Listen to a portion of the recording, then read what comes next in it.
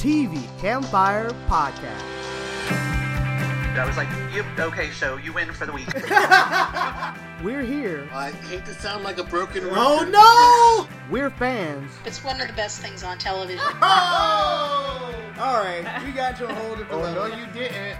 We talk TV. That was the best scene ever. Like, that blew me away. It was absolutely amazing. I just couldn't believe it. Welcome to the show. This is podcast number 540, and I'm Libya, your host, and this week we have returning guests. Hi, this is Tom. I chair the communication department at Palm Beach Atlantic University in Florida. Hi, this is Allison, and I write reviews for Whedonopolis. Hi, this is Yusun coming at you with a stuffy nose in Los Angeles, costume designer and TV enthusiast. Hey, this is Peter. I write for Why So Blue, and I live in Hollywood. Tom will bring us the news. ABC has announced that Jesse Williams and Sarah Drew will return for next month's Grey's Anatomy Season 18 finale. They also renewed Goldberg for Season 10, and news we actually care about, Abbott Elementary's Season 1 finale spiked ratings 200%. 200? 200%. Wow. And it's the network's hottest new comedy since the Connors spun off of Roseanne. Dominique Fishback from Last Days of Ptolemy Gray has been cast as the lead in Donald Glover and Janine Neighbors' upcoming Amazon series, which will evidently focus on a Beyonce-like character. And Alana Glazer is in talks to star in and EP the comedy series The Suck from Ali Israelson. AMC has greenlit Bob Odenkirk's new dramedy series Straight Man 2 weeks after announcing its development. Apple TV Plus has announced that F. Murray Abraham will leave Mythic Quest ahead of Season 3, and Idris Elba will star in an executive-produced Hijack, a limited series about, wait for it, a plane hijacking. I was about to say a hijacking, per se, perhaps? Disney Plus announced that Walter Scobell from The Adam Project will be the lead in Percy Jackson and the Olympian series. Yay for casting a 13-year-old to play a 13-year-old. And he's good. He's good, too. Instead of aging up the character, which really ticked off the author, who, by the way, is on the writing staff. Oh, Belle good. Pauley, Liev Schreiber, and Joe Cole will lead the Nat Geo limited drama series A Small Light about Anne Frank's protectors. Fox announced Emily Van Camp will return for the Resident Season 5 finale. HBO gained 3 million subscribers in Q1, its last under AT&T. Curb Your Enthusiasm Season 12 has been confirmed by Larry David. Thomas Cockerell will leave the Gilded Age before Season 2. 13 other actors have been promoted to series leads. They will have a whopping 24 series leads. Wow. And the Why Wait So Long, Jerry? Jerry West is demanding a retraction for, quote, deliberately false, unquote, portrayal in Winning Time after 7 episodes aired. HBO Max ordered Dead Boy Detectives to series. That's the spin-off of Doom Patrol, which itself was a spin-off of Titans. Netflix has added 2 thumbs up user content rating for when you really love something. They also lost 200,000 subscribers in Q1, which caused the stock to drop 35%. Bridgerton Season 2 officially surpassed Season 1 as Netflix's most-watched series ever. Kevin Hart and Woody Harrelson's action comedy Man from Toronto is headed for streaming instead of theaters as part of Netflix's first-look deal with Sony. Maybe if Netflix would stop spinning like a drunken sailor, they wouldn't be bombing their stock. Frank Langella has been recast in Fall of the House of Usher after a misconduct investigation, and they've also given a series order to the former CW pilot Glamorous. Miss Benny will be the only cast member to return for the series. Peacock has announced that Joseph Gordon-Levitt, Stephanie Sue from Everything Everywhere All at Once, and David Castaneda from Umbrella Academy will join the cast of Natasha Lyonne and Ryan Johnson's series Poker Face. The TED series has confirmed that Seth MacFarlane will reprise the voice of the foul-mouthed pot-smoking teddy bear. Georgia Wiggum, Max Burkholder, and Scott Grimes will also star in the TED the series. And Showtime has greenlit the limited series Fellow Travelers, starring Matt Bomer. It's an epic love story and political thriller. That's it. Wow. I was just going to say the same thing. Okay. I was like, that's a lot of news, man. All right, let's start off with the shows. First up, we're going to talk the last season premiere of Better Call Saul. And they dropped 2 episodes.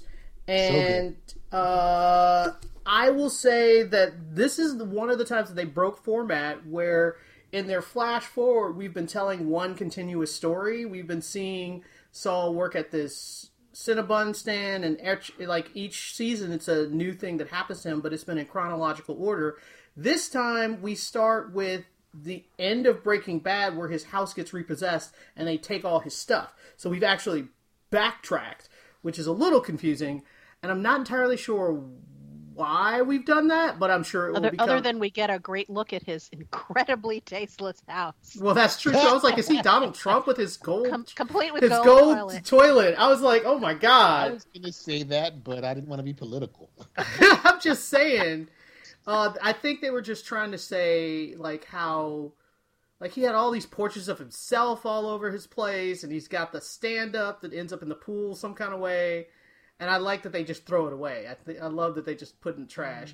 Did anybody get a good look of whatever fell out of that drawer? Like, I couldn't tell what it was. It looked like a wine stopper. Why is that important? I don't know. I was asking myself that question because they zeroed in, and I froze the frame, and I'm going, that's a wine stopper, but why? I couldn't figure that. I asked a friend of mine who's another big fan of the show. He said that it's the wine stopper from when a few seasons back when Jimmy and Kim were celebrating, and it was a big deal, and it was like some bottle they hadn't used. That's what it is. Oh, I remember the bottle they were saving, but... Yeah, but not the wine stopper, I told you. So that's why I was... Yeah, so that's... Because when I saw it, I was like, it looks like it's a liquor top thing. But yeah, apparently that's what the connection is, because I didn't get it either. Okay. That's a really deep cut, guys. Go ahead. I wonder if they did that to add intrigue to the fact that his tacky house is totally devoid of anything Kim, yeah. Except for that, and we know that obviously something bad is going to happen. Yeah. Well, he's also in Breaking Bad. He talked about how he's been married several times, I think. So, he talks about ex-wives, not wife. So, that's, I think, whoever, in fact, I think he even ascribed the decoration of the house to one of his wives. So even that is not necessarily his doing. All right. We get more clues as we get more confused. What do you guys think of Kim's plot to take down Hamlin? It's a bad idea, but she really is just so turned off by him and so angry that she doesn't care. I mean, I was like, why are we even doing this? I granted he was condescending and a jerk to her, but I feel like destroying his career is just extra. Like, what are you doing? I don't get it. Yeah, clearly it's going to have self-destructive repercussions, and it's such a bad idea that even Jimmy is looking at her and going, "You sure you want to do this? Really?" And he's like the king of bad decision making. Right. So. And revenge too. So, if he thinks it's a bad idea, but he's going along with it because it's Kim, and he loves her. Exactly. Their relationship is kind of a strange one, but still, it's genuine in some respects. And I'm waiting for the other shoe to drop as far as that's concerned, because I know that's going to eventually play into why we don't see her later on. Yep. Peter, your thoughts about the whole Varga? Is it Varga? Nacho Varga. Yeah, Peter, what do you think of that storyline? That's just fine. I've never been a huge fan of the who's the guy that everyone thinks is dead. Oh, Salamanca. Oh yeah. Well, he's a Salamanca. Lalo Salamanca. Yeah, that's always been my least favorite part of the last season, even though I think the actor's doing a good job. So that section was okay. My favorite scene in the premiere, because I only saw the first hour, was the scene where Jimmy goes to the country club and all of that I thought was a pretty good centerpiece, where I was like, wow, this is really good. But yeah, the thing with Varga, yeah, it was okay. I like that he figured out that they were playing him before it all, went bad. I like that he's smart. Yeah. No, yeah. I like Nacho. I like that he's smart. Oh, the Nacho? Oh, yeah. I like Nacho way more than Lala. He's still screwed, though, because everybody's after him. He's absolutely screwed, but at least he's not dumb. Yeah, but he's designated scapegoat, so yes, he's got several different people coming at him from different angles. Absolutely, and I mean, it's set up so that the audience is going to root for him, but I am really worried that because since we don't hear about him later on again, how it's going to play out for him. I hope that it plays out that he just disappears rather than he, But I like that killed. Mike is taking a stance on this. And won't let him use Nacho's dad as leverage. Right. So basically, overall, I think that this episode, or the first two episodes, are really good of resetting not really resetting the board, but really reminding us what's at stake and what's going on. And it takes place 5 seconds after the finale of last season. So if you can get a recap, watch a recap, because that would be really helpful. Because I was like, wait, what's happening again? Oh, okay. Yeah, they seriously don't do anything to get you up to speed. Not a lot. So it's a good thing I really like this show. So it was pretty close to my memory. All right, let's move on. Thumbs up for Better Call Saul. Next up, we're going to talk about the series finale of Blackish, which I think Tom is the only one who watched. No, no, I watched it on purpose. All right, go ahead, go for it. No, I thought it was a good series finale. They didn't do any weird, maudlin stuff like the Modern Family series finale. Even though the twins are going off to college and Junior is headed back to college, but the big upshot is Pops and Ruby are getting ready to move out finally, and then all the neighbors are like, "Oh, are you guys moving? Well, no. Would you accept an all cash offer?" And so Bo and Dre start thinking, and then Simone Biles is the client of the week at the office, and she says, "Follow your heart," and he decides, we've lived in a white neighborhood all these years. Maybe it's time we live in a black neighborhood. And it was kind of a really natural progression for the show after 8 seasons.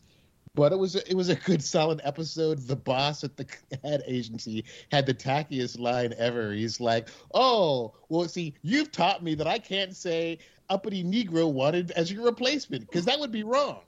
Oh, that was real.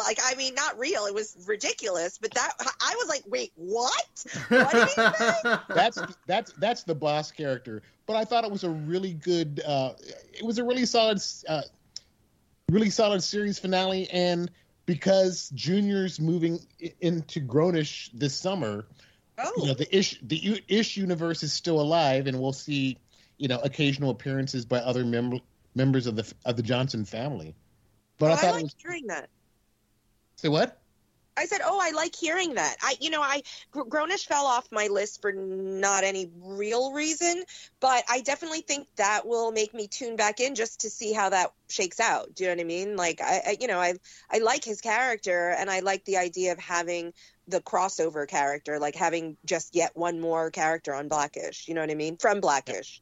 I like hearing that. They got rid of the entire cast except for Zoe, her boyfriend, and one of the other students.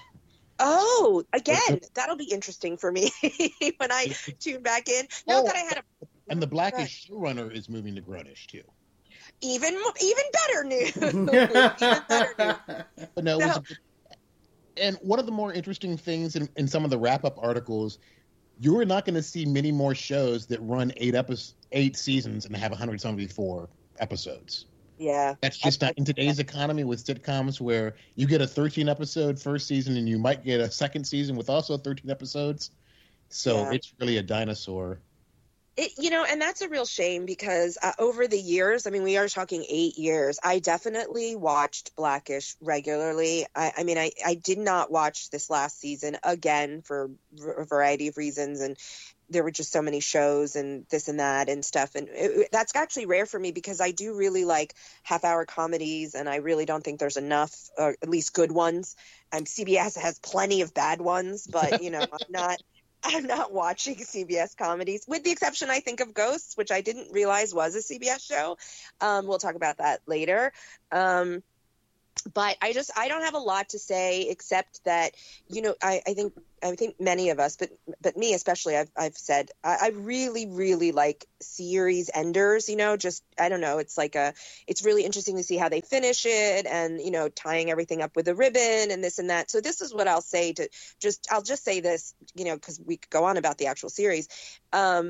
I'll bounce off of what Tom said, which is that, it avoided, which isn't necessarily a bad thing. I remember, so it avoided anything maudlin, and anything sort of extra syrupy and stuff. And in fact, I thought it was an excellent, interesting choice. I don't know if everyone here or listeners are familiar with like the jazz funeral, of like the New Orleans kind of a thing, so it was, I didn't really understand what was happening. It's not that I didn't understand what's happening. I just was like, whoa, okay. So they really went on this like joyful, like it was very symbolic of something coming to an end, but instead of it being like super sad, or super regretful, it was really like moving on, and so I thought that was an excellent choice. The story, they didn't actually have many stories. Like it really was just a collection of goodbyes. Let's hit every character that was on the show. Let's kind of give them closure. Let's let them have one or two lines. So in that sense, it wasn't like Brooklyn Nine-Nine, which I remember all of us absolutely loving, as a series finale, because there was still a full story in there. And, the series finale also closed off whatever storyline they gave us for, anyway, so it was a different take is what I'm saying, not necessarily worse, but definitely I think it did the series proud. I mean, I think it kept in tune with the messages it's always given us and the spirit, and it was hopeful. So I thought it was a very solid, like Tom said, not amazing, but very solid series ender. Okay. All right, that's thumbs up. Let's move on. Next up, we're going to talk about Ghosts, which it's Peter's fault that any of us watch Ghost at all, and I blame you a lot because I watched 4 episodes of Ghosts. I was can't say I was not a fan. It's okay.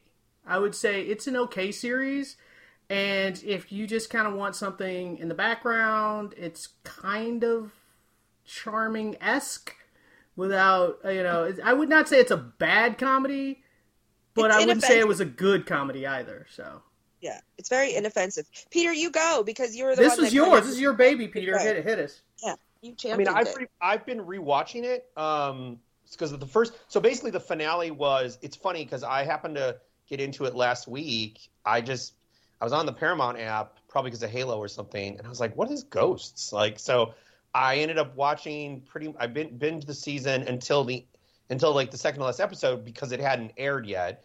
And then I just found out that the last Thursday was actually the finale. And I've been rewatching it with my girlfriend. And it's funny because this show got us into iZombie because I was watching it and I was like, who's this actress? I was like, I really like her. And I think a bunch of you already saw iZombie. And yes, that's 2015. Yeah. So now I'm on season 2 of iZombie, which I'm quite enjoying. I like the show. I would say it's like, I don't know, it's like a 7 out of 10. Like, you're right. I can't say it's, I think Abbott Elementary is a superior comedy. But I like the premise. I know it's based on a UK, which is on HBO Max. The original UK version is on HBO Max, but I don't really know how better or worse that show is. But I mean, the main thing of this is I like the cast. I like how essentially the ghosts are from different time periods. I think that's kind of a fun thing. All the actors seem like comedians, so I think they all have good timing and stuff. And I think for a first season, which is essentially them getting their bed and breakfast, their Airbnb, up to that's basically the plot, which is can they get this haunted house able so they can get out of debt to be an Airbnb, and of course the ghosts are very nervous about that. And by the end of the season, it seems like that's basically where they're going to be because it was renewed for season 2. But I really enjoyed it. Not every episode's great. I like the episode where the husband who can't see ghosts played D&D with Pete, the guy, the Boy Scout with the arrow. With the arrow, and he loves D&D. I thought that was a pretty good episode. I like the one with the There's like a mean girl from the 80s who because she's a teenager, the prom girl. Because she's a teenager, as a ghost, she sleeps most of the year. She only wakes up one day of the year, and I was like, oh, that's a funny idea, for a returning character. So I've enjoyed it. I mean, Libya's never been as much into sitcoms or comedies as I have. So perhaps I just lean more towards this kind of stuff. But I'm glad that you guys all give it a chance, and I want to hear what Houston thought. But I'm definitely in for season 2. I'll start backwards, which is that I am also glad that there is a season 2. If they didn't, here's what I will say: if they didn't get a season 2, I would not be broken up about it at all. But I'm happy to hear it got a second season, and this isn't enough of a draw to tell those of you who've bailed on it. It does get better, but if you don't like it at this point, I don't think it gets better enough for people who on the fence or didn't like it to say continue. I just want to give, because this is the first time people are hearing about it, and we probably won't talk about the show again on the podcast.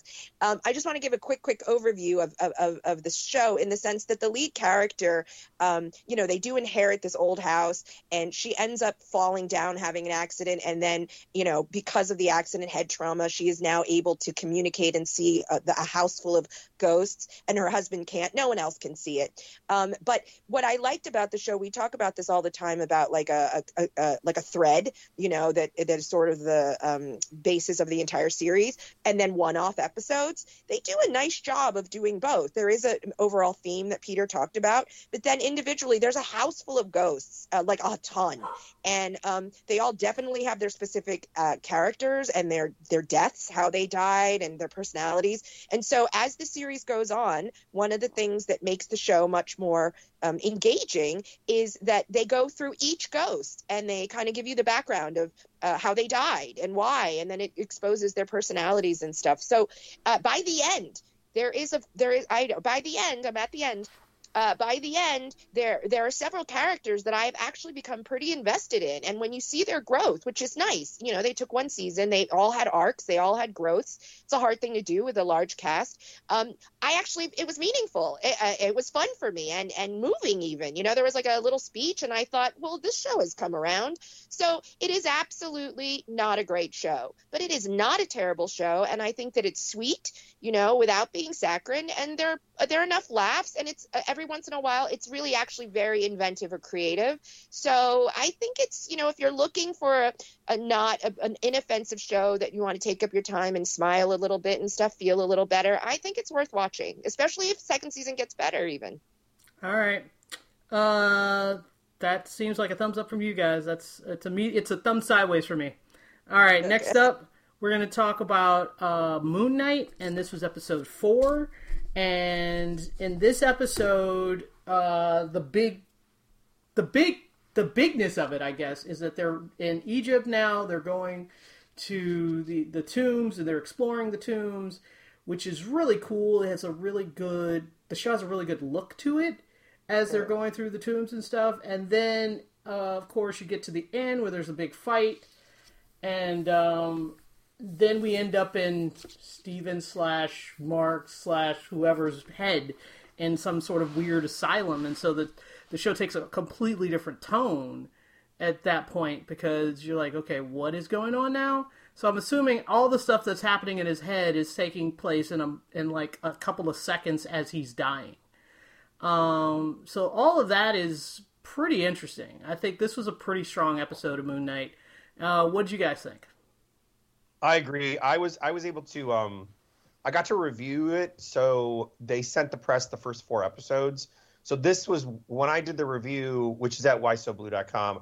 I was basing it on the first 4 episodes, and because I watched them in a row, I really was not really into the second and third. I really felt like the show was running in place, where I was like, yeah, I get it. He needs to get over what a jerk Mark is. He doesn't want to give up his power.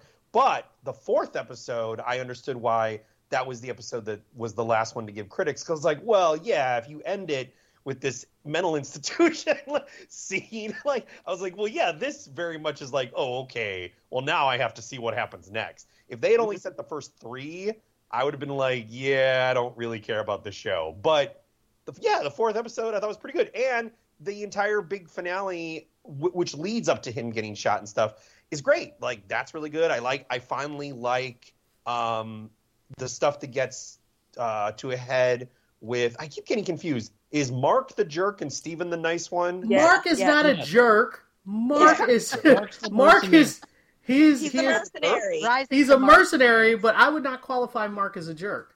I don't think so either. You think he's a nice guy? I didn't say he's a nice guy, but he's not a jerk. Yeah, no. If you're not a nice guy, you're pretty much a jerk. No, that is not that is not black and white, Peter. To me, what makes him a jerk is how he keeps trying to control Steven and how he obviously is not very good as a husband. Like, so to me, but we find out why he's not a good husband. Stay alive. Oh, good Lord, we're all talking at the same time, one at a time, people. He's trying to protect Layla. He's made that clear. He's deliberately separating himself from her because Khonshu has said that she is his next avatar. Right. And so he wants to put as much space between them as possible so that doesn't happen. That doesn't make him a jerk. That makes him protective, Peter. Exactly. I mean, he's deliberately isolating himself for that reason. Old chauvinist. I think that's really old chauvinism. Like, if he had told her and be like, here's what's going on, but he doesn't. And for me, that's a jerk move. You got to be honest with your partner and say, look, I'm not disagreeing with your assessment of that, but I don't think that makes him overall a jerk. Like some amazing person. I'm like, keeping stuff from your partner, that's not high to me. I don't respect that. You don't do that to me. I don't. Yeah. So okay, we're getting a little personal, guys. But anyways, I really like the episode, though. I think a lot. I like that the wife finally finds out. I think that's great. Like, it moves forward. So yes, that's true. Yeah. So thumbs up to me. Yeah. Allison hasn't talked yet, so Allison, go ahead. What do you want? Yeah, and I thought it was a great episode, actually, and especially it came on the heels of what I thought was probably their weakest episode last week. This one was terrific, and it moved everything forward, and it showed, I think, a number of things that were great. It got us more into the characters. Layla, I mean, is a serious badass, which we got to see on display in a great way. I mean, you're wondering when someone is going to run to her rescue, and she didn't need any rescue. Yep, she kicked butt. I loved it. That was awesome. But in a really realistic way. Yeah, and it just made Harrow's character all the more creepy with the whole discussion that he had with her and the fact that he seems to know everything. And certainly that scene at the end was crazy but fascinating. Oh, and the third character's like knocking to get out of that tomb. Of course, and I'm sure everyone who was watching that, did the same thing of open it, no, look away, run back, open it. Because that's clearly going to be the third identity who's been showing up when neither of them are aware. Right. But all of this was so great, and I loved the little things that they had in the background in this mental institution where the canopic jars are sitting in the background and different little details like that were just little Easter eggs. I thought were terrific. But I mean the finale with the hippopotamus god coming through the door. That was so weird. And I mean it's just huge and menacing, and then goes. Yeah, that was great. I just want to say very quickly, because you guys hit all of it. I haven't been on podcasts for a while, so I don't know like what you guys have been saying about this show or others. But like I said, everything that Peter and Allison said, I will say. I was very uninterested by the end of 3. And if I had not been planning on coming on podcast, I wouldn't have watched 4. I'm very glad that I did. I'm totally back on board. So everything all of you guys said, I don't need to say. I just want to say one thing, which Allison, you already touched on. I finally saw a scene that I have been waiting for in the history of like action, movie fighting things. When she fights off that monster one-on-one off the cliff, right? And you think she's gone over with it, right? And she comes back, rescues herself, and she's laying there, and she's like, ah! Like, and she screams, and like, you can't be in a life-threatening experience like that and not have that level of, relief and exhaustion and frustration. And I laughed hysterically because I thought, yes, that is the most real reaction I have ever seen when you were doing one-to-one combat with a supernatural being that literally, you should have died for. So it's little touches like that that make her character seem extra real and extra you know what I mean? Like, it was very believable that her fighting and stuff, it wasn't like Tomb Raider-ish or, Mary Sue, like she's definitely going to survive everything that happens to her. So I really didn't think she was going to make it, honestly. That's my point. Yeah. So that's my point. She turned out not to be a Mary Sue, and the way she turned out not to be a Mary Sue was believable to me, which is very hard to do. So that's all I wanted to say about that, because everything else is, like everybody else said. All right, Tom, really, let's wrap this up. As much as I don't care for the, I'm really crazy, I'm not really having these experiences, insane asylum thing, because that's a TV trope I'd like to retire. But they put a fresh spin on it, and I think it's fascinating how they're really going all in on the Egyptian mythology. And this is the same studio that made the Asgardians aliens, because they didn't want to offend whomever. Right. But that the whole thing where the gods' avatars are going back and forth and dissing, I thought that was, I'm in. And, Peter had kind of warned us at the beginning that episode 4 really picks up, and true to promise, it did. So, all right, so we're giving it a thumbs up. We need to move on.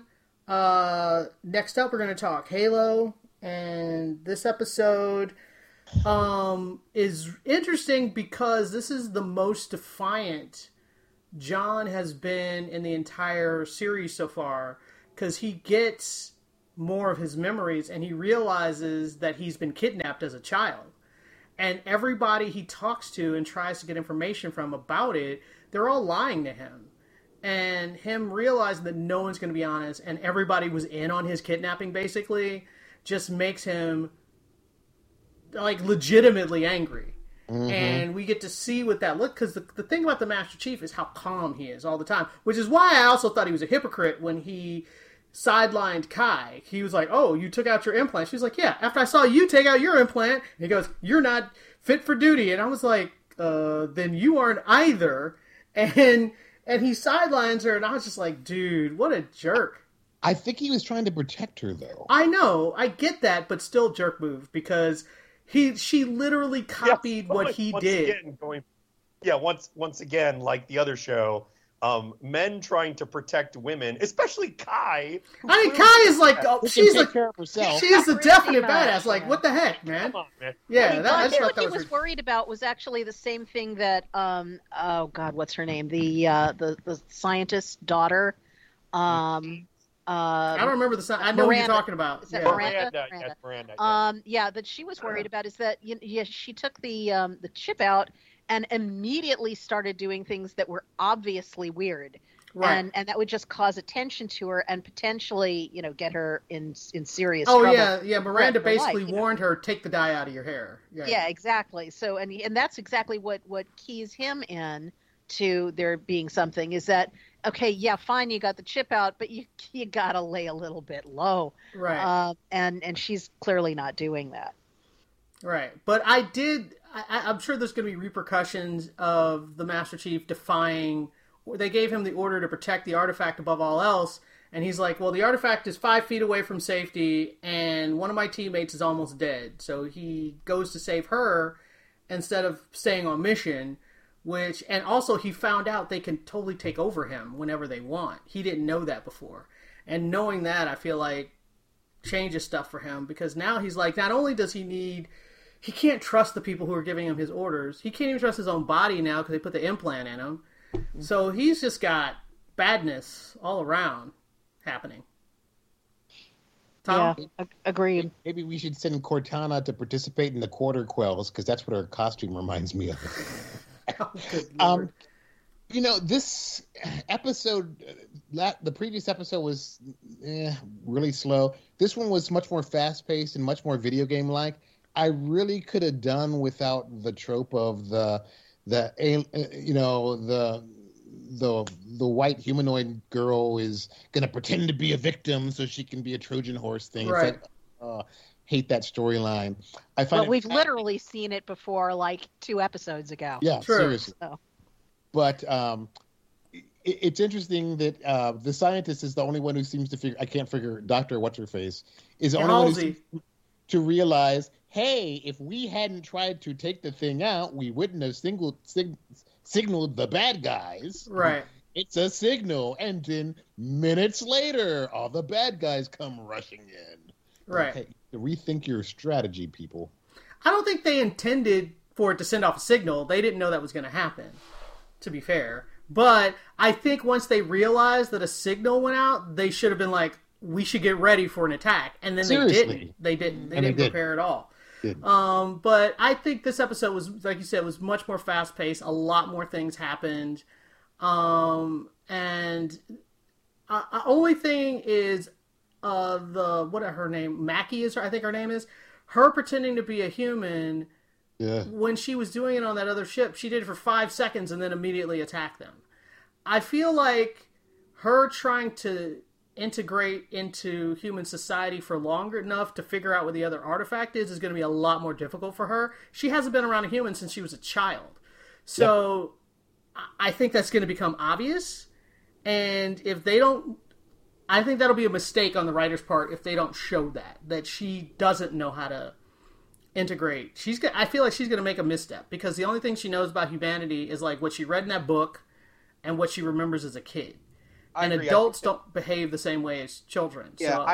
I agree. I feel like I'm really hoping that they do what you're saying because that could be interesting. What wouldn't be interesting is that she just perfectly fools all the humans. I'd be like, yeah, I've seen that a million times. So I like what you're saying. I'm hoping. Well, we'll see. We'll see if they actually go in that direction. My issue was I thought this episode was better than last week. Yes, I agree. I love seeing more of the Covenant. I love seeing the grunts. I mean, if you played the game,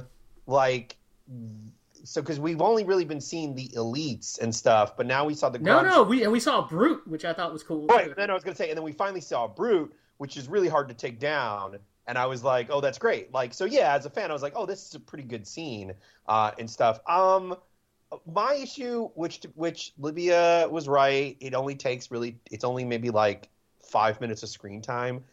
I think Kwan's story drives me crazy. I don't think Seriously. I don't think she can lead her people. She literally has a scene in this where we know she's a teenager.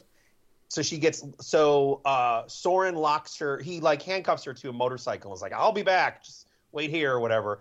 And to be fair, he is like, you're gonna have to work off your debt because now my ship's gone. So I blame you. And I was like, well, that's fair. But they literally have a scene where she, being the annoying teenager, she's so frustrated that she's screaming and basically like a child. She's having a temper tantrum. Yeah, she has a temper tantrum. And I was just like, what are we doing with this character?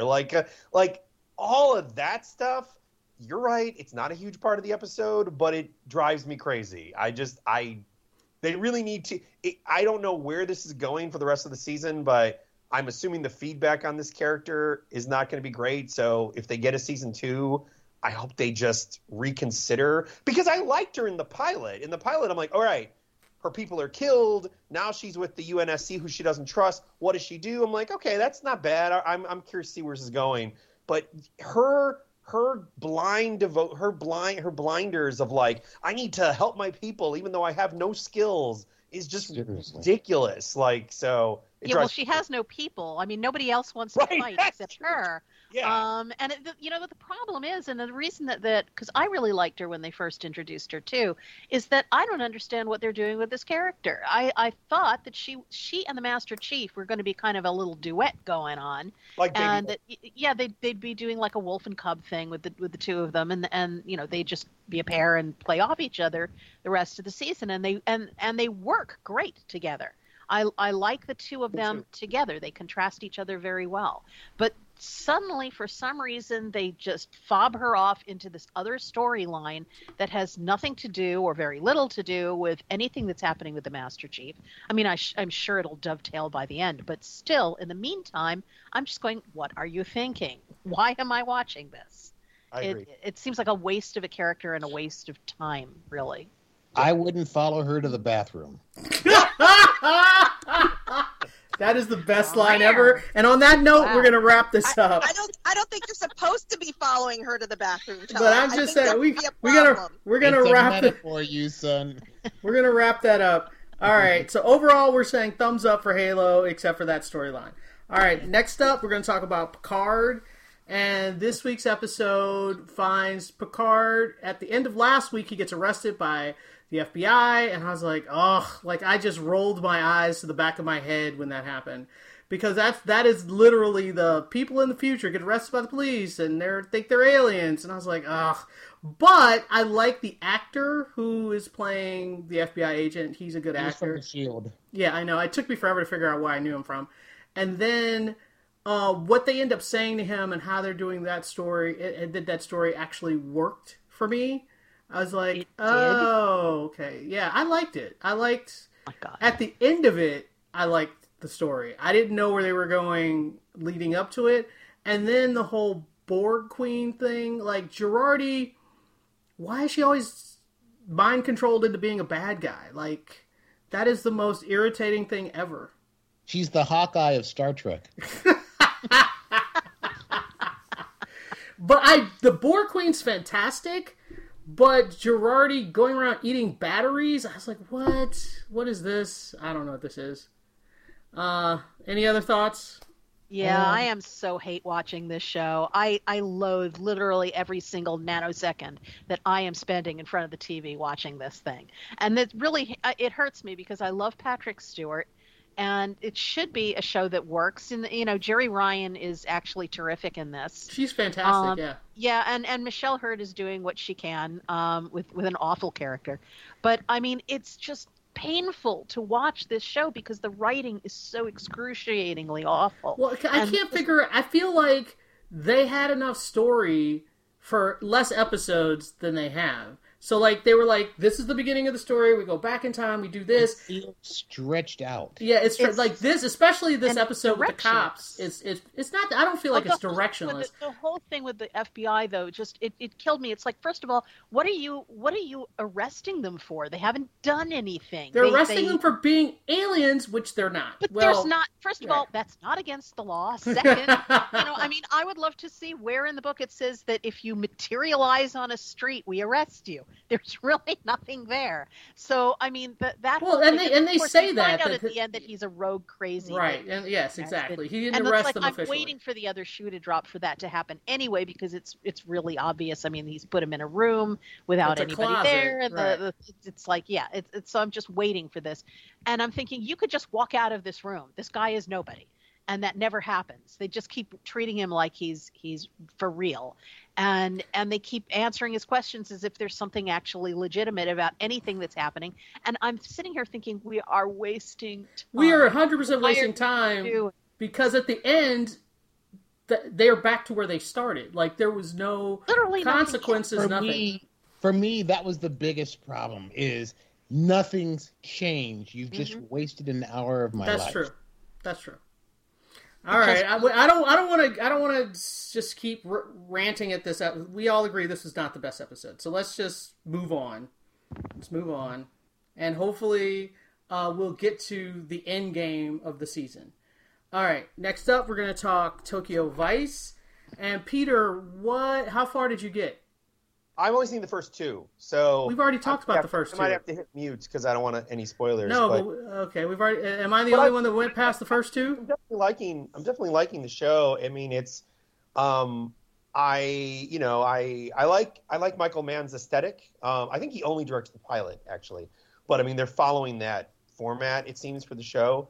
But I'm liking that it felt in the second episode that it's becoming more of an ensemble. Like, I'm very curious to see where I guess the woman who works at the club, I guess that's what we'd call her. Yeah, she gets her own full storyline. That's absolutely true. Right. Like, we find out she's got a backstory that leads to badness happening, and they do a flashback to her as a teenager, so we get her whole.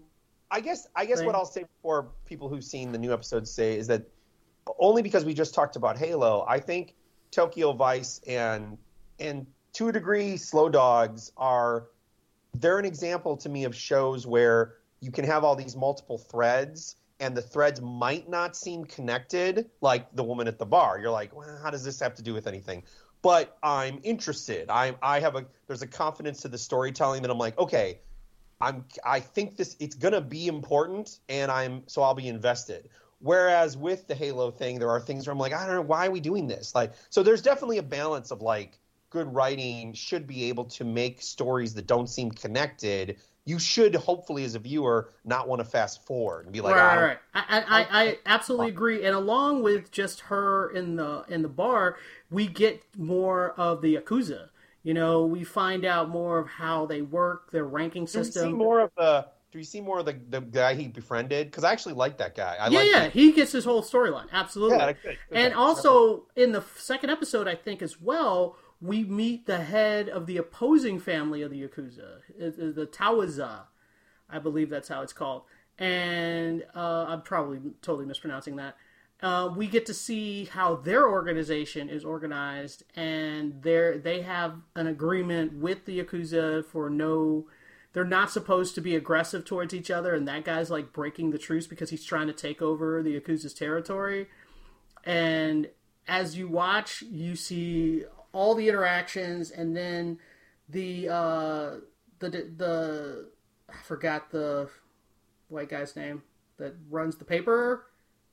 Nobody remembers his name either. So his storyline is basically he's dealing with Ken. What's Ken's last name? Watanabe. We see their relationship because he's dealing with the cops, and the cops are dealing with the two gangs, and all of it plays together. So all of it tells one big story. And also, the whole entitlement that kid has totally bites him later in a really epic and awesome way. That you're kind of like, I kind of feel bad for you a little bit, but you should have listened, you know? And he's so self-centered. And I have to say, though, for a little while I start to like him, but then when stuff starts going bad for him, he starts feeling sorry for himself and becomes kind of a jerk. Which I'm hoping that's only going to be for like an episode, and he learns his lesson. We'll see. But they don't spend a lot of time with him. We get maybe a quarter or less of the episode with him. The rest we spend with all the other characters. Especially with the episode with the flashback with the girl from the bar. You spend a lot of time with her. And on her episode, you get a full flashback to when she first comes to Japan, and you find out her whole backstory and how she gets to where she is and why she's in danger now and how it all links together. So all that stuff is great. So if you're thinking it's all about him, it's not. So, and then his boss, we get her home life and what's going on with her and her annoyance of dealing with this young guy. So I think it's a pretty well-balanced show. And the writing and the editing is fantastic. All right, let's move on. I guess that's all we're going to say about that. Next up, we're going to talk about Our Flag is Death, I believe is the name. And when I say we, I mean people, not me. Our Flag means death. There you go. So hit us. What do you got?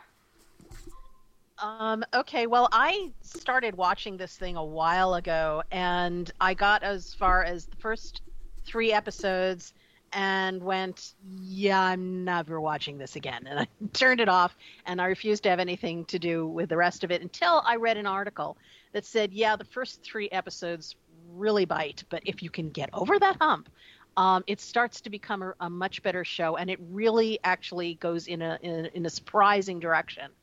And I thought, okay, well, it was kind of a lull. We were between new stuff airing, and I thought, I'll give it a shot. And I'm glad I did, because actually that turned out to be true. The show does get better starting around episode 4 and continues to improve until by the end of the season, I was like, oh my God, this has to get a second season or I'm going to die. It really, you get so invested in the characters, really all the characters, but especially the lead 2. played by Rhys Darby, as based on a real life character, although there is nothing real about the way they depict him. Stede Bonnet, who was a nobleman who became a pirate just for funsies, and Blackbeard. And Blackbeard is played by Taika Waititi. And the show really starts to kick into gear when they bring Taika Waititi in to the narrative. Previously, you just kind of see him from behind, like smoking a pipe in a chair. But when they really bring him into the story to start interacting with Stede, the show really takes off. And the contrast between the two characters of the very effete and silly and frou-frou-y Stede Bonnet and Blackbeard, of course, who's terrorizing professional pirate. And they kind of have this interest in each other that you're not really expecting. Because Blackbeard wants to learn how to become a gentleman, and Stede wants to become a better pirate. And so they kind of play off each other that way, and their crews intermingle not very well. I really don't want to give away a whole lot. There's a lot of star cameos that pepper this thing that are fun to watch. There's the direction that this show goes is a place that I think most people wouldn't necessarily expect. And I don't really want to give too much away about, except to say that, if you invest the time to get into this, get past like those first 3 dodgy episodes, you'll really start to enjoy the show. The humor becomes a little more sophisticated, more fun. The characters become deeper. Their relationships with each other become deeper. And it just becomes overall a really fun show to watch. Can I ask? I love What We Do in the Shadows. I know I do like Taika Waititi, and I like the writers and crews of that show and their films.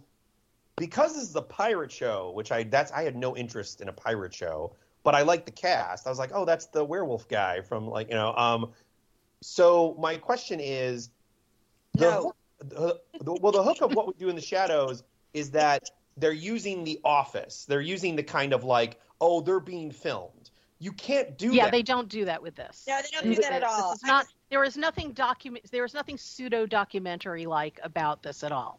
Or the right humor. I'm nervous because I'm like, I like about the show. Well, first of all, I love pirate stuff, so they were going to capture me from the very beginning. Although in the beginning, I don't think they do that particularly well. I think what brings you in is getting to know the characters. The more invested in the characters themselves you are, the more you're going to like the series. But it's not going to be for everybody. I mean, it wasn't for me when it first started. I had to be, cajoled to go back, and then I found something worth watching in it. But it's not everyone's taste. Okay, Yusin, I was about to say, Yusin, speak. Hurry up. Yeah.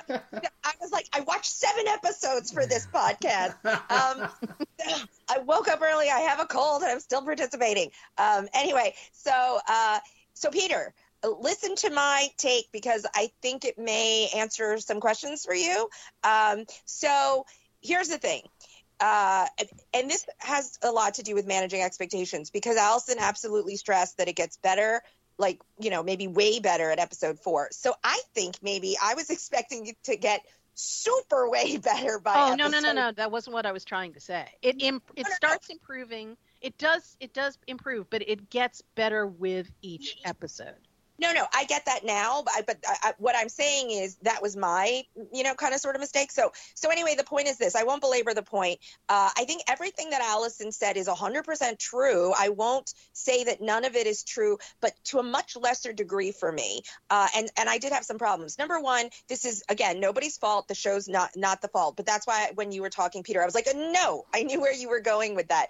I expected, I wasn't, first of all, here's something I never knew I needed. Was Taika Waititi in leather. So when he came out, I was like, oh yeah, I'm going to pay more attention to this show. And I say that jokingly, but I mean that also seriously. He definitely brought a fun and yet a gravitas that I didn't know he had, acting chops. So absolutely the show gets better from his the strength of his character, his acting, all of that for sure. The first 3 episodes aren't even as terrible as they are too long. Like if they had just done what they wanted to do in 1.5 episodes, it wouldn't have been so painful.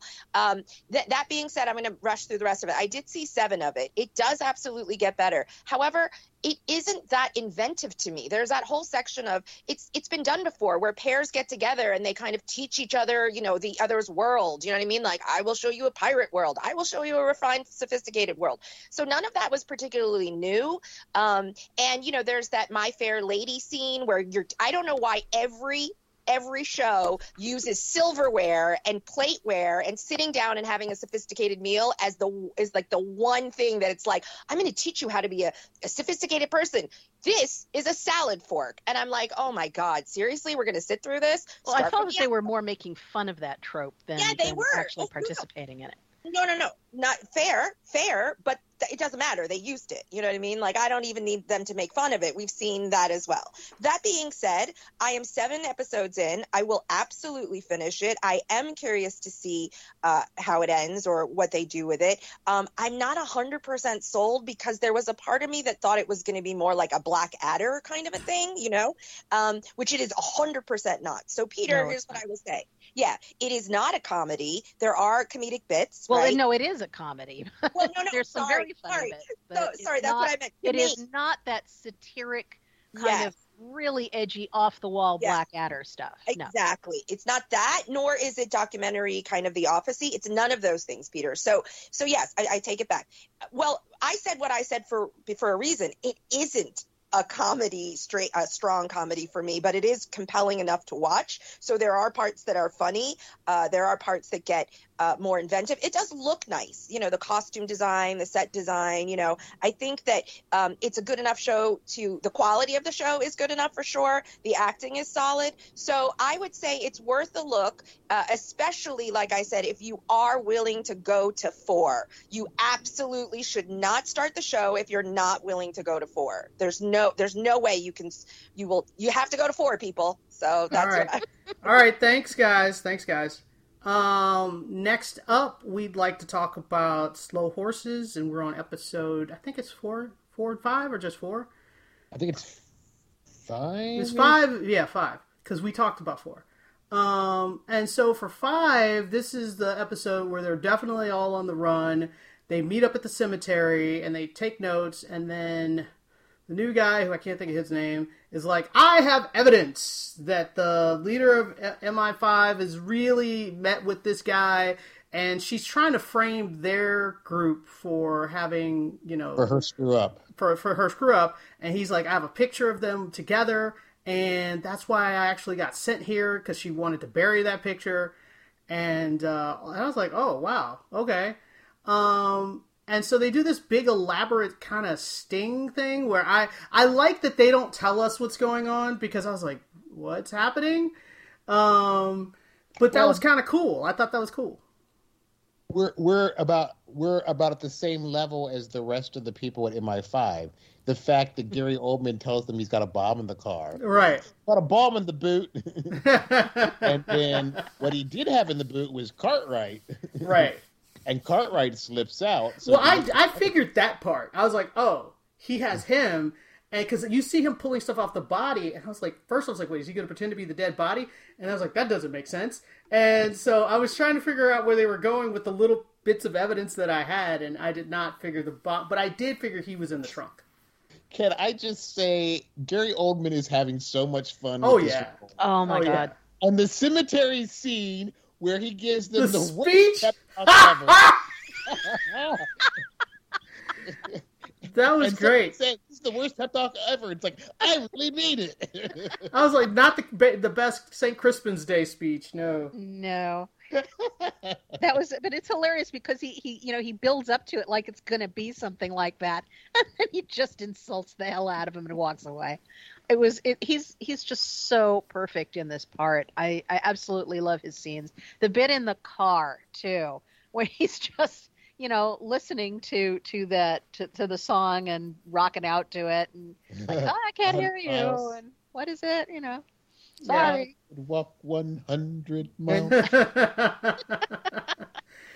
Team Kidnapper, that driver dude is nuts. Oh yeah, absolutely. Oh and the guy who had the gun for 90% of the episode is an idiot for not just shooting him. Like, well, I think it's been established that they all have about the brains that could fit in a teacup. That's true too. Yeah, we're not talking about real brain trust here. But yes, the guy who's leading this, who's driving the car, is completely unhinged. Oh yeah, absolutely. He's terrifying. Thankfully, the kid is quick on his feet and improvises. Mm-hmm. Yeah, but yeah, Slow Horses so far has been really good. And then we got the confrontation at the end where he brings out the picture and they have their little negotiation. So his scene, Gary Oldman's scenes with what's the woman's name? Kristen Scott Thomas. Their confrontations are always the best scenes. Like, well, you're watching like two consummate professionals. Exactly. It's absolutely gorgeous. I'm not sure if she won for English Patient, but I know she was nominated for it. Yeah, the two of them are amazing in their scenes together, and it's just riveting television. I don't even care what they're talking about. You just want to watch them talk. And they're both so sure that they're smarter than the other one. So, yeah, them just going back. I like that it kept going back and forth. He's like, you'll never catch my guy. We just caught your guy. He's like, oh, if you caught my guy, then who's that guy? So all of that was fantastic and thumbs up. And Slow Horses is, I think we get, 8 episodes? So, yeah, it's pretty good. We did finally get our answer about River getting set up, though. Yeah. Oh, yeah, what happened to him? Right. And then they said the woman died. The woman that got shot in the head. That makes sense that she's dead. That's what they said. I would not necessarily believe that. Yeah, because he just went to see her in the hospital. Oh, that's true. Huh. All right. Good thought. All right. Let's move. The dude left him. Let's wrap that up with thumbs up. Slow Horses, amazing television. Yeah.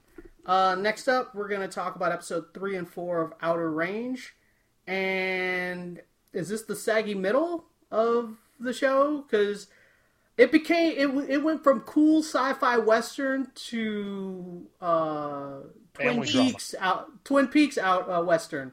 Like, what the heck is going on now?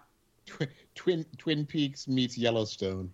Oh my God! And you got people dancing in front of bulls now, and naked and what? Listen, this is what I said to Livia because we were rolling into that, right? And we were both looking at each other like, this is just getting weird. And I was like, as long as I don't get butt crack, I'm all right. And then it's like butt crack. I was like, butt crack. I was like, damn it or darn it. I was like, okay. I was like, now I'm done. I mean, not with the show, but I was like that episode, and I was like, that's a little too weird. I mean, look, I'm not offended by what I saw. I just thought now they're just pushing it at you. You know what I mean? And I will say this. I love cowboys and westerns, and we all know we all love sci-fi. So I was very excited about this show. I think Josh Brolin is a solid actor. It's not like my favorite, but I thought perfectly cast, so I was low-key excited about this show. I don't hate the show at all, but I feel a little bit like it's trying a little too hard to be, dark OA Twin Peaks for that sake. You know what I mean? Like I haven't seen a show like this in a while, a la Twin Peaks, except for Dark, which was, Twin Peaks on steroids and crack and all that other stuff. So I feel like, and like I said, yes, there's the OA, but this is definitely not the norm. So I just feel like they're trying a little too hard to be a little, not clever isn't the right word, but odd or whatever. And I don't think they're quite pulling it off. And they're just not giving us enough, as Livia said, sci-fi, and it just seems sort of like a whatever not boring, but drama, So for me, I think, the time travel stuff is clearly what we're all in for, that's why we're invested. So, I mean, of course, I think I'll keep watching. I'll let you guys talk about deconstructing the rest of the show, but I just felt overall that it isn't as good as I had hoped. There is room for it to get better, but I do feel it's trying a little too hard to be odd, or different, and it's not working for me. Yeah, I think that they're just stuffing too many ideas and too many things going on. They keep bringing up new questions without bothering to answer any of the first ones. Mm-hmm. So I was really with it the first 2 episodes, and now I'm just sitting there looking at the screen and going, come on. And the whole thing with Josh Brolin's character Royal, they haven't given any explanation for why he will not tell his own family that there is this hole that's open up in the middle of his range. It's like, hey honey, I was just out on the range and found an opening in the time-space continuum. Well, I mean, especially once the body shows up on the land. Because they're like, didn't you get rid of the body? And he's like, yeah. Then how did it end up there? Oh, I don't know. I guess I can't tell you. And I'm like, what? I mean, not only that, but they also have not only cattle missing, but more importantly, they have a daughter-in-law who's gone missing, who their son is grieving over, and clearly she's disappeared through there. Also, I think it's pretty obvious. I mean, I would be shocked if this is not the case, that the little girl and that the stranger they have living on their land right now, Autumn, is the same person. Peter had that theory, but I don't think it works. It doesn't work. I don't think that works. That doesn't work with each other. Yeah. They look exactly alike, and she said that she disappeared when she was 9, which is the same age that this girl is. So I'm waiting for her to disappear down the hall. Except that she didn't recognize the symbol of the ranch. She didn't know what it was. We don't know how she ends up in the hole. Memory loss. Exactly. We don't know what happens just beforehand. She could get hit in the head, or just the process of falling through the hole. I mean, we really don't know. But remember, Josh Brolin's character also can't remember anything before the age of 9, and can't point to what went on. Maybe that military thing is like science experiments or something. Do you know what I mean? Whatever. They need to give us more information, regardless. Something. Regardless. Yeah. I mean, it's just they've got too many things going on, and this whole thing with Will Patton's character. And I love Will Patton, but I do too. Just right now, I don't understand his character. He sounds like he's insane. He's clearly nuts, but they also, 1 minute he's on oxygen and can't get out of bed or a wheelchair, and the next minute he's wrestling with James Brolin and winning. Yeah, we were talking about that. Yeah, Josh Brolin, sorry, wrong Brolin, but yeah, it's just please go ahead, make Tom. up your minds, people. I could, if that kid, the younger of the surviving neighbor kid, sings one more time. Oh my gosh, dude, you suck. You know what's funny about that? I don't know if you guys watched Schitt's Creek. He played the 180 completely different character of Patrick on. Oh my God, Creek. that's him. That's him, and he really does have a good singing voice. He should get an Academy Award. I know. It's just like I looked at him, and at first I'm going, God, I should know you. Oh my God, that's Patrick. Him singing at that funeral was fantastic because the look on everyone's faces as he was singing was so great. Well, especially when the girl who's the young woman who's homesteading or camping on their land comes up to him and talks to him. And she's like, "Oh, your singing was so great." And I was like, "Really? That's what you're gonna say?" Okay. I can't remember the character actor who plays their mom, who obviously is divorced from dad. But man, when she's like looking at Royal's family, it's like, it's him. Oh, because at first we were like, why did she open the coffin? She opened the coffin to see who couldn't look at the body. Yep. Yeah, that was great. Yep. So that was really good. I was like, look at her being a detective. I do like the sheriff, but I feel like she's in a rock and a hard place situation, and the case that she's investigating I don't really care about. But I like her, if that makes sense. Sure. But let's wrap this up. I think the first 2 episodes were a really good start to the show. This feels like kind of a saggy middle of the show, so I'm really hoping the next episodes are better. The only thing I want to add is that I feel like I sort of feel the opposite. It's not the opposite of Yusin, or it's that the weirdness of the show is what I'm liking, even if it doesn't all make sense, and I would cop to that. The thing I'm worried about this show is that I don't care about essentially what I guess we see as like the normal human drama, which is, the son killed this guy. Yeah, nobody cares about that. Yeah. I'm just like, that's what. So it's just funny because Houston was talking about the weird stuff, and I'm like, no, what's bringing the show down for me is what I think of as like the normal soap opera stuff. I don't disagree. I just think that the weird stuff is not being done well enough. Like we said, we don't mind weird. We just want more, and we want it done better. And connected in some way to the freaking hole in the ground. Yeah, I don't mind the weird. I just want it to be done better. Like, agree. I was just really worried. When the pilot started with the murder, I was like, oh no, is this going to be the whole freaking season? And I'm like, and I think it is. And I was like, ah. So, yeah, I mean, I'll probably still watch the next week's episodes. I think we all pretty much feel exactly the same. It's like, no, it's a good enough cast, and it's well made. I honestly, I guess to go to like what Tom would normally say, I honestly think it's the scripts. I just think the scripts aren't very strong. I think everyone else is doing their job. I just think the scripts are kind of mediocre. So. Yeah. Okay. Good call. All right, so let's wrap that up. And if you have any questions or comments, you send to tvcampfire@gmail.com. Follow us on Twitter, on Facebook, sci-fi.radio, Wenopolis, and iTunes. And we'll talk to you guys next time. Bye-bye. Later. Bye.